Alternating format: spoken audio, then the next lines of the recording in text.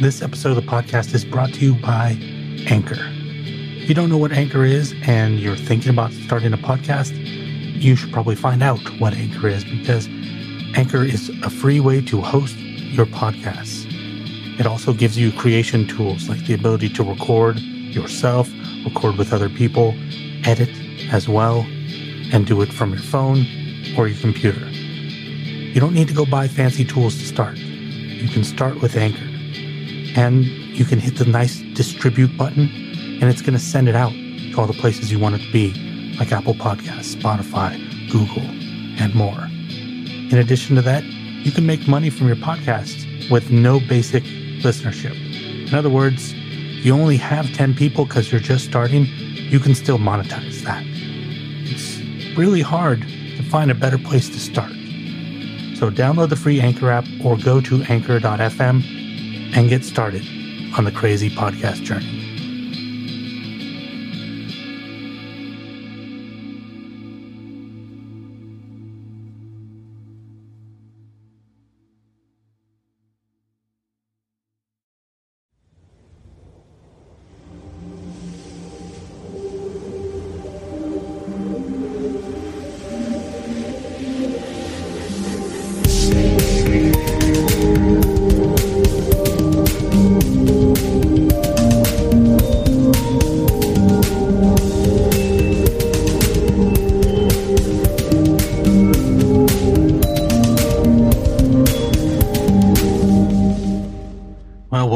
Welcome back.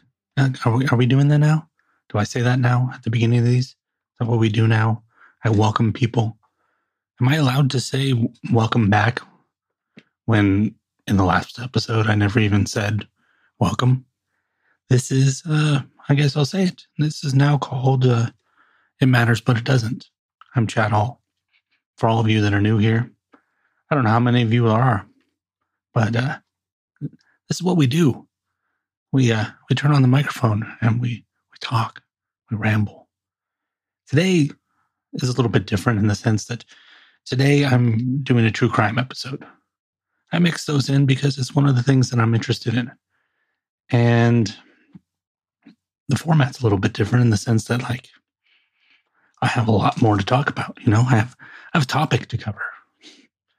For those of you that are in the feed that are used to being here and used to hearing true crime episodes, this is probably what you've been waiting for after the last two episodes. When is the true crime coming? He said he was going to do the next episode in the new Netflix Unsolved Mysteries.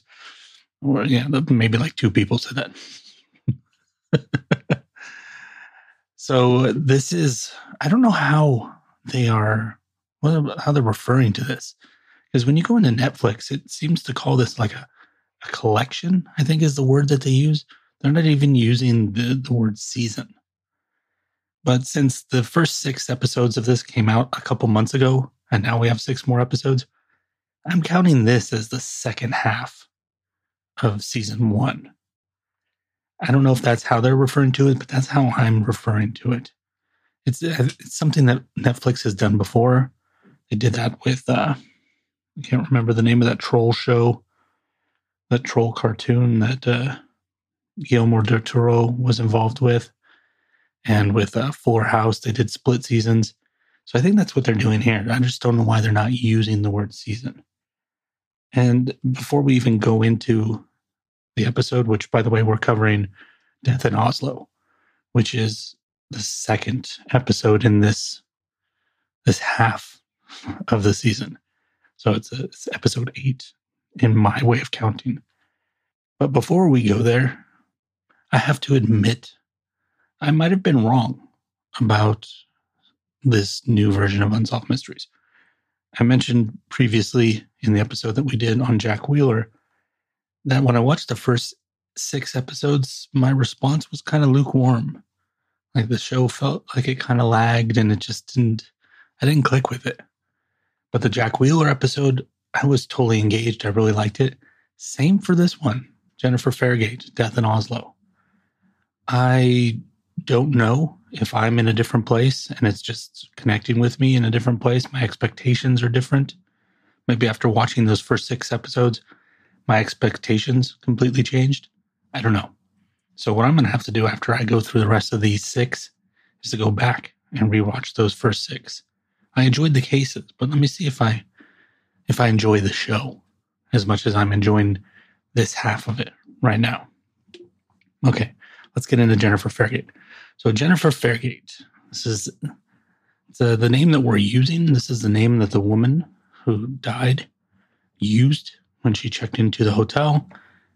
It's not her real name. At least nobody believes it to be her real name. They haven't connected anybody named Jennifer Fairgate to this body. But that's the name we're going to use because we don't have any other name. Netflix describes the episode. Let me. I'm always fiddling with something. Let me put this Gatorade over here for a minute and stop making so much noise. Netflix describes this episode this way. After checking in a luxury hotel with no ID or credit card, a woman dies from a gunshot. Years later, her identity and her death remain a mystery. Now, I like the way that it's really sneaky what they did there. A woman dies from a gunshot. They did a really good job of not insinuating how she died, which I feel like was one of the small flaws in the Jack Wheeler episode, is from the beginning they told you he was murdered, so your opinion was already tainted from the onset of that case. And I feel like they did a better job of mitigating some of that here, not only in this description, but in the way that they did the episode. But basically what happens is a woman checks in to a hotel in Oslo under the name Jennifer. I mentioned earlier, we moved in, we got an apartment together, and it totally motivated me to, just get moving. And and that journey just was crazy. So I started off that year with a pretty serious amount of debt. As far as I'm concerned, I'd never seen that kind of money in my life, and then by the end of the year, I paid that final credit card payment in December. I just dedicated all of the money that I earned at that new job, like straight at it. And I wasn't even getting paid that much, but I was not going out. I wasn't doing anything. I was just paying off that debt. And by the end of the year, I was out. And I started off the year with the death of a career and, really bad financial situation. And I ended it with the birth of a new one and a good financial situation. So I have this tattoo on my arm. It's like Roman numerals of 2008. And it's kind of the reminder that I have that says, you could have the best, worst year ever and you can make it through. And it's almost just a little bit of a reminder for, shit's gotten pretty bleak for you. The totem, right? Let's peel back another layer of that. So if I know you well, I do know you well. And if you were a superbly Christian person, we could have this conversation right now where you'd say, I would go another layer and you say that the reason you were able to do that was because of your belief in God. Or if you were a Stoic, you'd say it was Stoic philosophy. That was like your one tent pole. So if there is one, like what is underneath, there's that drive, but what was the thing that was the scaffolding underneath that? Like what belief structure or what philosophy or ideology allowed you to do that? Yeah. I mean, I can see where you're coming from. I'm not religious at all. And I would say that the energy and the drive came from just wanting to be a happy person, wanting to just, it really is that simple. To me, we're all in that pursuit of happiness in one way or another. And every sort of little milestone we reach is just, we feel like it's a step in the right direction and chipping away at whatever it is and wherever we want to be. So I knew that, there's an outcome here where I can live a happier and healthier and more full life if I can just solve a few things. So if that meant to kind of purge an entire career and focus on a new one, as hard as that might have been, I felt like it would have been a thing that it felt like it was a thing that was worth it.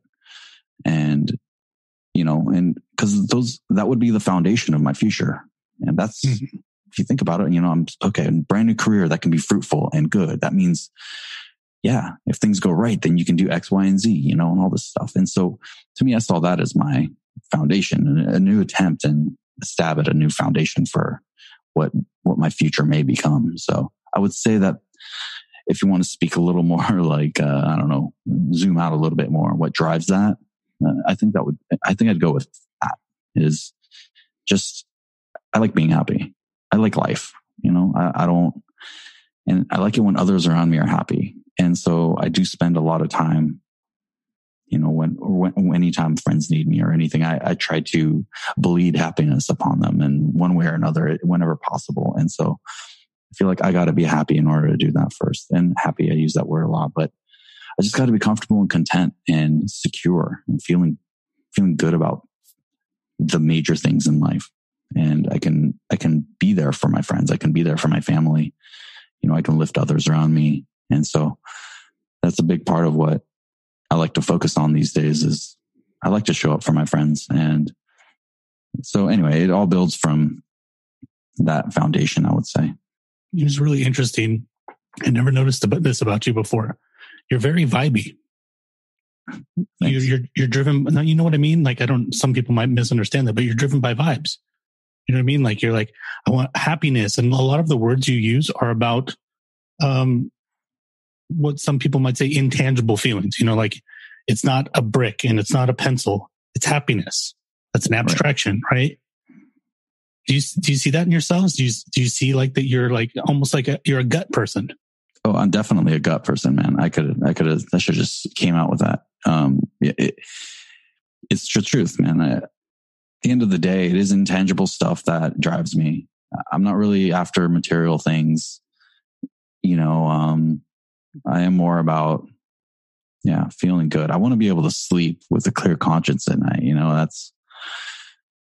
That's just the thing that it's the thing that we take for granted when it's gone, Right. And so I live an honest life. I never lead anybody on. I don't really have any intentions or motivations by any of that sort of stuff. And I do sleep well at night. And I know that even if shitty things go on, at least I know that, hey, I've been honest. So at least I got that. And anyway, I guess I'm a vibe guy. I'll accept it. Gut is a different way of saying it, right? Yeah. Speaking of gut stuff, for just like a second. No, go ahead. While you're here. So I used to work at 23andMe. I worked there for nearly 3 years. And back in August, I got this opportunity to take on this remote job. So I'd be working from home anyway, there's no office. And so it came along and it was incredibly appealing to me.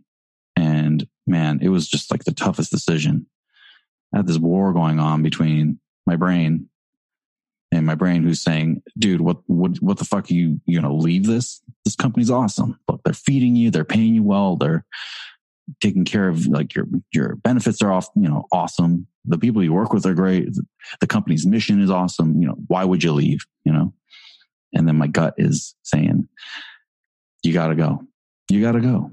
And so I followed my gut. I left the company and it was just freaking hard, man. It was really, really, it was a tough one.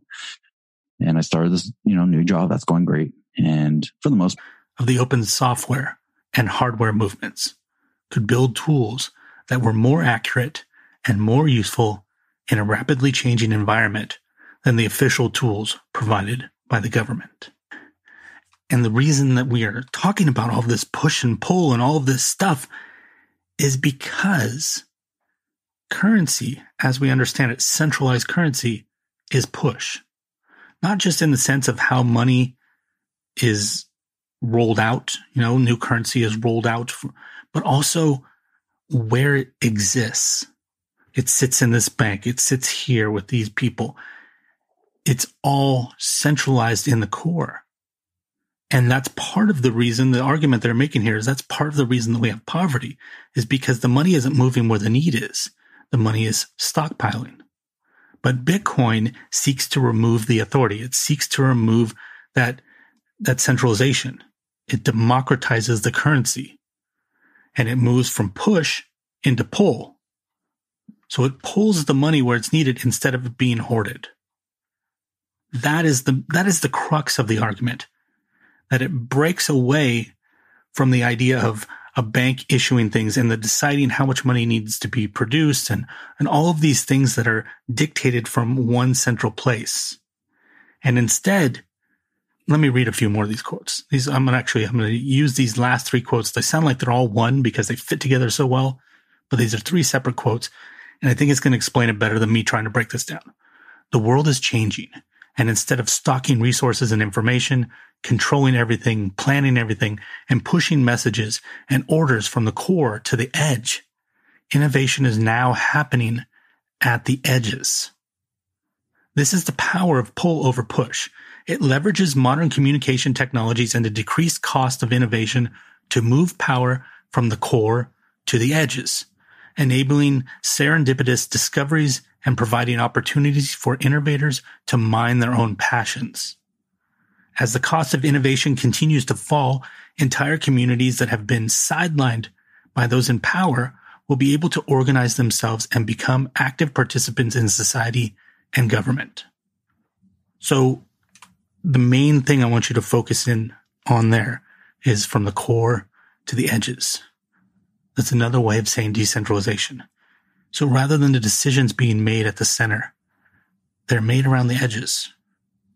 That the need dictates the choices rather than the policies and the decisions.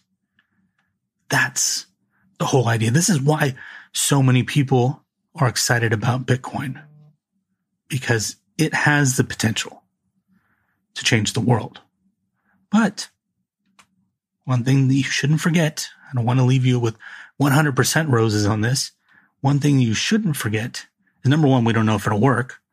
And number two, it might be a fiat. Even if it isn't technically a fiat, it is a fiat, right?